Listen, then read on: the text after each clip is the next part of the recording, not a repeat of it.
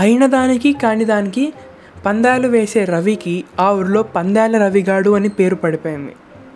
ఏ పందెం అయినా రవియే గెలవడంతో ఓ విధంగా అతనికి గర్వం కలిగింది.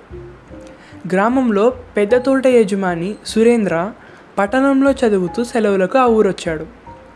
రవి కథ విని, మా తోటలో ఒక చెట్టును చూపిస్తా, దాని పళ్ళు 10 నువ్వు తింటే 10,000 రూపాయలు ఇస్తాను అన్నాడు. 10,000 రూపాయల పందెం రవి ఎప్పుడూ కాయలేదు. రవి తోటంతా కలయి తిరిగాడు. బత్తాయి, కమల, జామ, సపోటా, మామిడి, ఏ పండైనా తినేస్తాను, ఏది చూపించు అన్నాడు. పందెం కోసం ఊళ్ళో పెద్దలందరినీ పిలిచాడు రవి.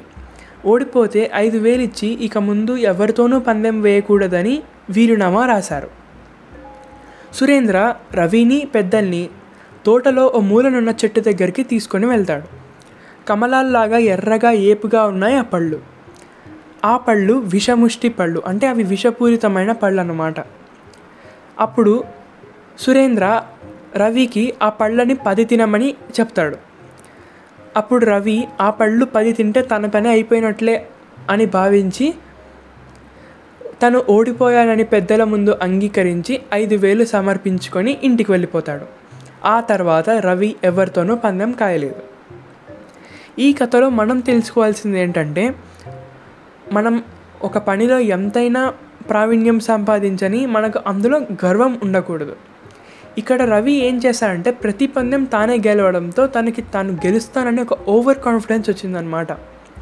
మనం అలా ఓవర్ కాన్ఫిడెంట్గా ఉండకుండా కాన్ఫిడెంట్గా మన జీవితంలో ఏ సంఘటన వచ్చినా ఎదుర్కోవాలి. ఓవర్ కాన్ఫిడెన్స్ ఎప్పుడు మంచిది కాదు. అలా అని కాన్ఫిడెన్స్ ఉండకుండా ఉండడం కూడా మంచిది కాదు. మనం మన మీద నమ్మకం పెట్టుకుంటే చాలు, పరిస్థితులు ఎలా ఉన్నా మనం దాన్ని ఎదిరించగలుగుతాం.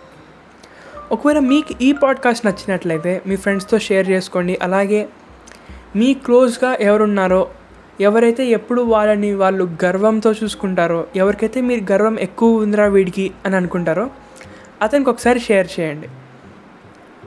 అతడు కానీ ఆమె కానీ ఎవరికైనా షేర్ చేయొచ్చు. అలాగే ఈ ఎపిసోడ్ మీకు నచ్చితే నా ముందు ఎపిసోడ్స్ కూడా వినండి. అలాగే ఈ పాడ్కాస్ట్ని ఫాలో అవ్వండి. Thank you.